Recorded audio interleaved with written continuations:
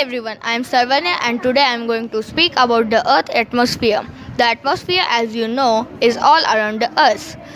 The Earth atmosphere affects almost everything we do, from the food we eat to the clothes we wear and the sports we play.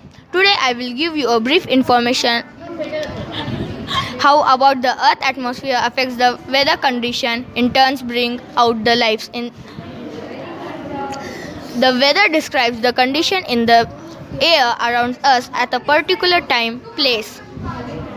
For example, the air may be warm or cold, wet or dry, still or windy.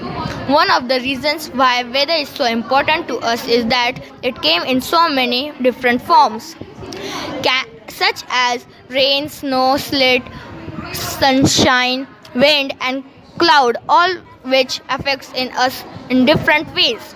In the past, people worship weather gods.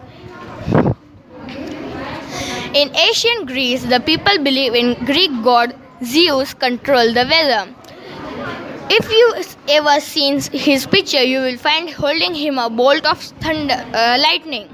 In some places, the weather changes in very little in a week or a month at a time. For example, on the equator, the weather is hot and rainy all year, whereas in USA, one day may be dry, sunny, while the next is wet and cold.